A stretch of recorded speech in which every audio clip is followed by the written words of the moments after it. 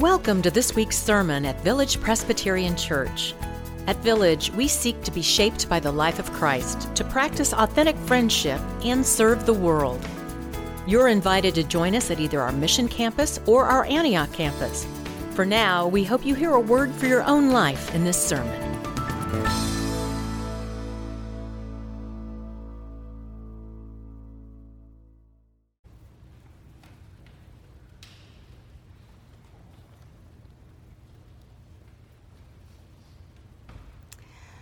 Our reading this morning comes from the beginning of the Gospel of John, just a couple of short verses that capture the greatest mystery of our faith. Before we read, let us pray. So, Holy God, in your word and our own bodies, reveal yourself to us, that we might hear what you have in mind for us this day. Amen. We read, "And the Word became flesh and lived among us, and we have seen his glory, the glory as of a Father's only Son, full of grace and truth. John testified to him and cried out, 'This was he of whom I said, he who comes after me ranks ahead of me because he was before me. From his fullness we have all received grace upon grace.' The grass withers and the flower fades.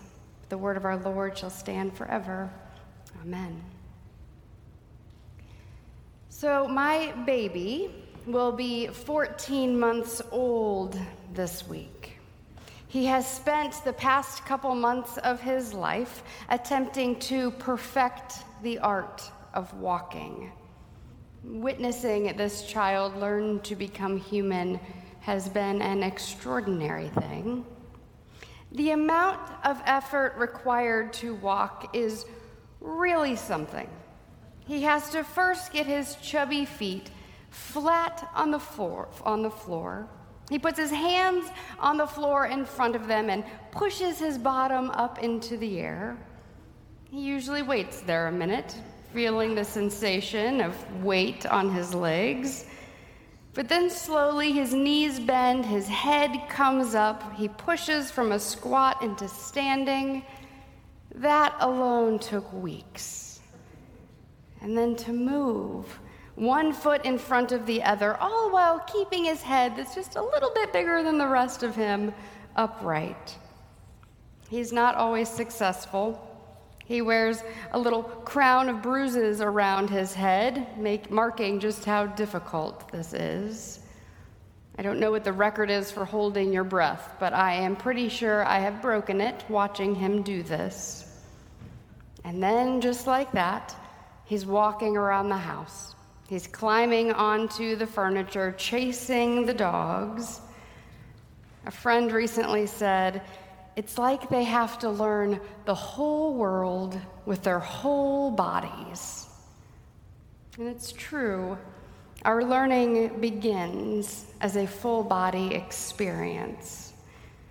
Witnessing my child learn how to be human has been the greatest learning experience of my life, and it has caused me to wonder about so many things. I wonder about the mysteries my child knows using his body this way, mysteries I've long forgotten. I wonder what we lose as our exploration of the world moves more into our heads. And I wonder about this faith, about how it is that God chose this precarious flesh-dwelling experience. This is the greatest mystery of our faith. The Gospel of John points to it most clearly. John is a little more poetry than history, and so John begins the story of Jesus' life by telling us, "In the beginning was the Word, and the Word became flesh and dwelt among us." The Message translation of this says, "The Word became flesh and blood and moved into the neighborhood." It gets a little closer to the original Greek, which says something like, "It pitched a tent among us." These are some of the most extraordinary words in Scripture. John doesn't bother with Mary and Joseph, the angels and shepherds. Instead, he pulls the curtain back, takes us to the very beginning so that we can see what's really going on here. God chose to be born as human. In previous eras, there were temples and priests and sacrifices required as go-betweens between us and God. But here, God does something brand new. God comes close. Unless we forget that God is God, this is not how God had to do this. God spoke through prophets and appeared as smoke and fire and voice in the sky. God could have entered into the story in any number of ways. But here, John claims, and we believe, that God chose to be born of a woman, chose to ask Mary's permission to take up residence in her womb, chose to experience for himself the chubby feet and wobbly knee phase, wore his own crown of bruises around his little head, caused Mary to hold her breath, and Joseph to saw all the corners off the furniture. God chose the whole of it and was born into this fleshy existence that we might never need priest or offering or temple to be near the holy again. The theological word we came up with for this is incarnation. It means God embodied, God made flesh. This word has been around since the First Council of Nicaea in the year 325. It was one of the first things we fought about as Christians. Just who was this Jesus? Half human, half God? The Council of Chalcedon, some 200 years later, set out to debate just this. They refined earlier decisions. Christ was fully God, fully human, homoousia, two substances coexisting together. Entire lives were spent debating this. It can feel abstract to us now, but questions about just how it is that God dwelled in human skin, we've been wondering this way for a long time, because it has implications for how we live. Those early church councils knew incarnation mattered. It still matters, and we are living in days when the consequences of not recognizing that the holy dwells in flesh is putting all of our bodies at risk.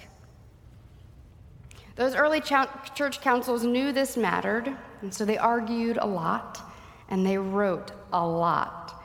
And they came to the conclusions that have been the basis of our theology. I believe those early councils did faithful work. And I believe that faith was not their only motivating factor. These were gatherings of educated men who had been summoned together by the Roman emperor, asserting power, control, defining God, asserting a singular way of thinking. There was much to be gained here. They knew how much the incarnation mattered.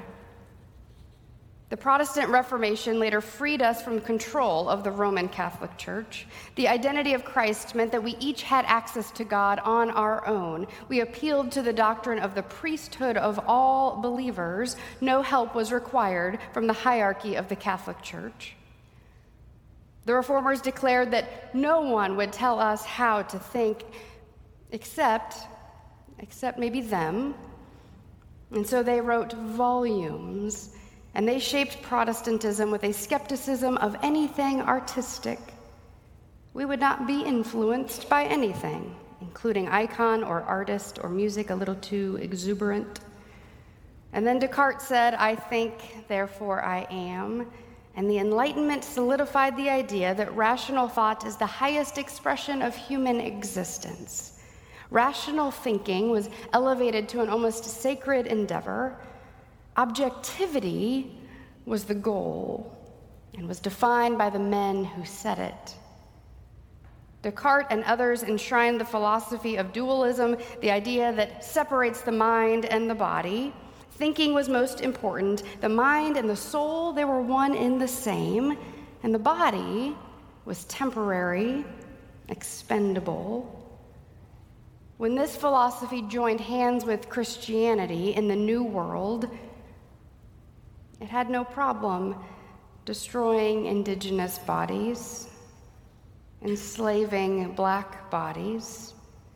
If anyone didn't reach the criteria of sacred thinking like the powerful men did, they had no value. We could pray for their souls while destroying their bodies.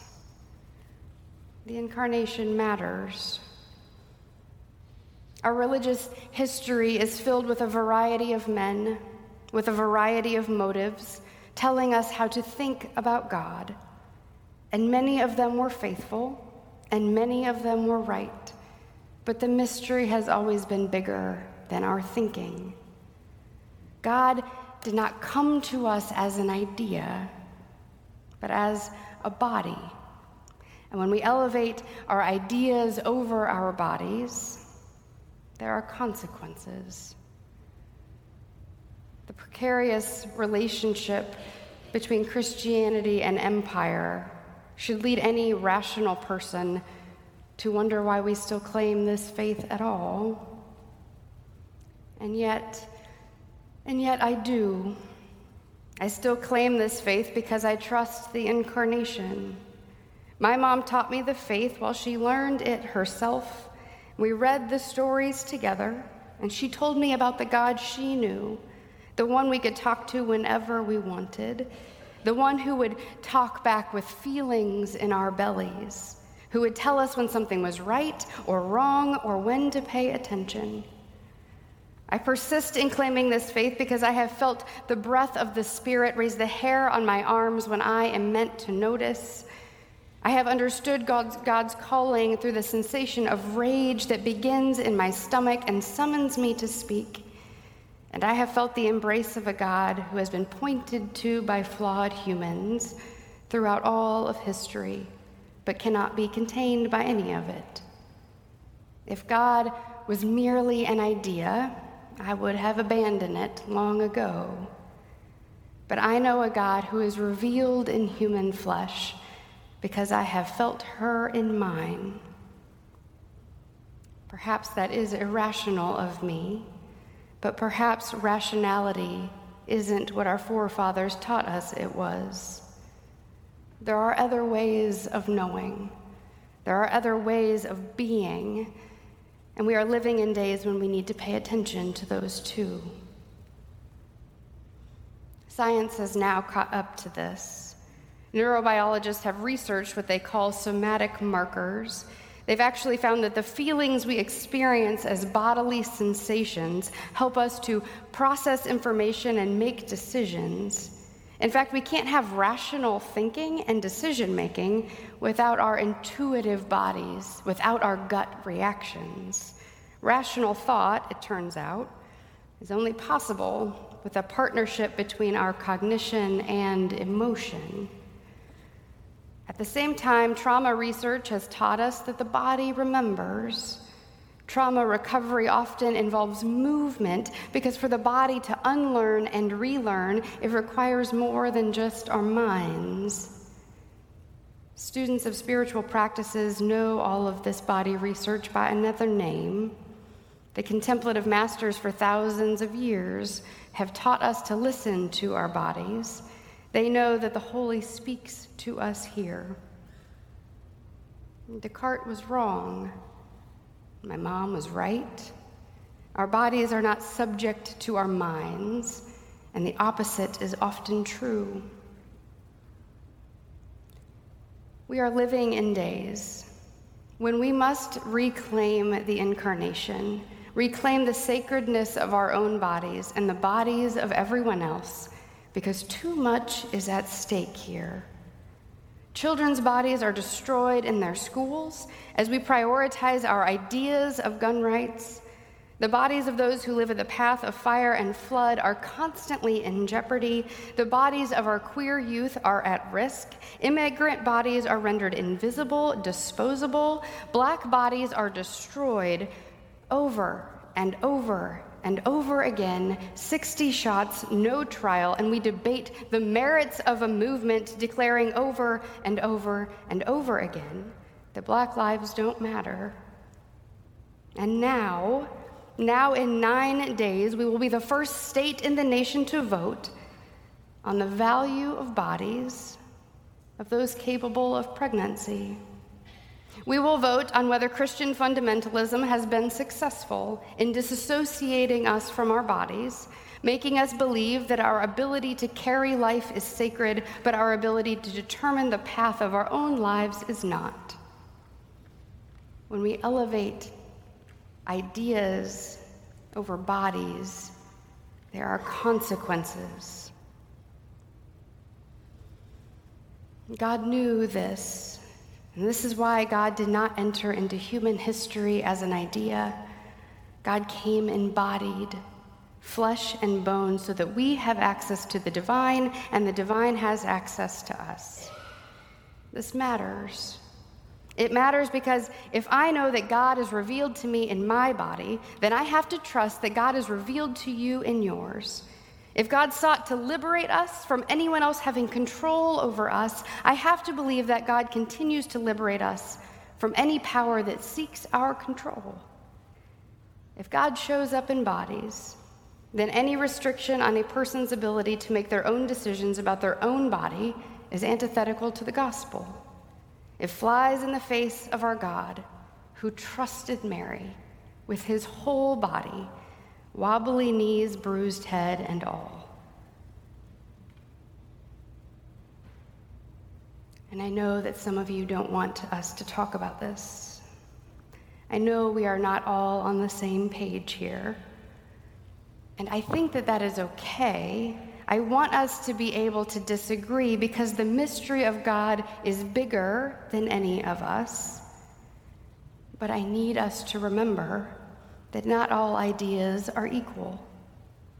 History reminds us that some ideas are dangerous. And when an idea is born in our religion and enforced by the empire, it is always the dangerous kind.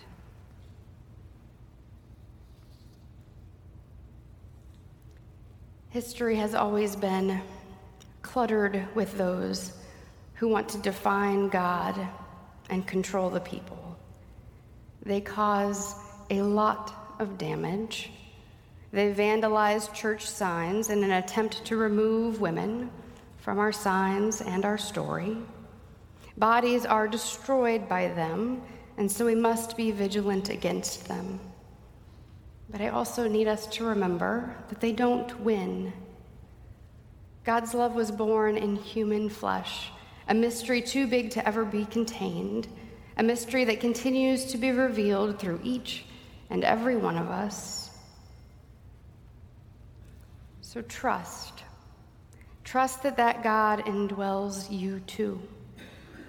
Trust that you are sacred, your entire being, that you are loved, no matter the choices you have made, no matter what has been done to you, no matter what those in power say about you. Trust that God's love is calling all of us to a better way of being, and that despite the death throes of old ways happening around us, we will get there. New signs are easily made.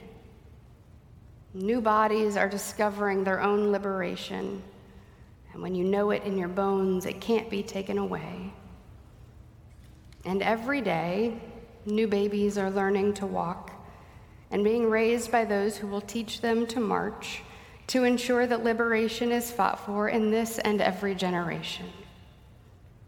For the Word became flesh, and from God's fullness we have received grace upon grace upon grace, and there is enough for all of us. Let us pray.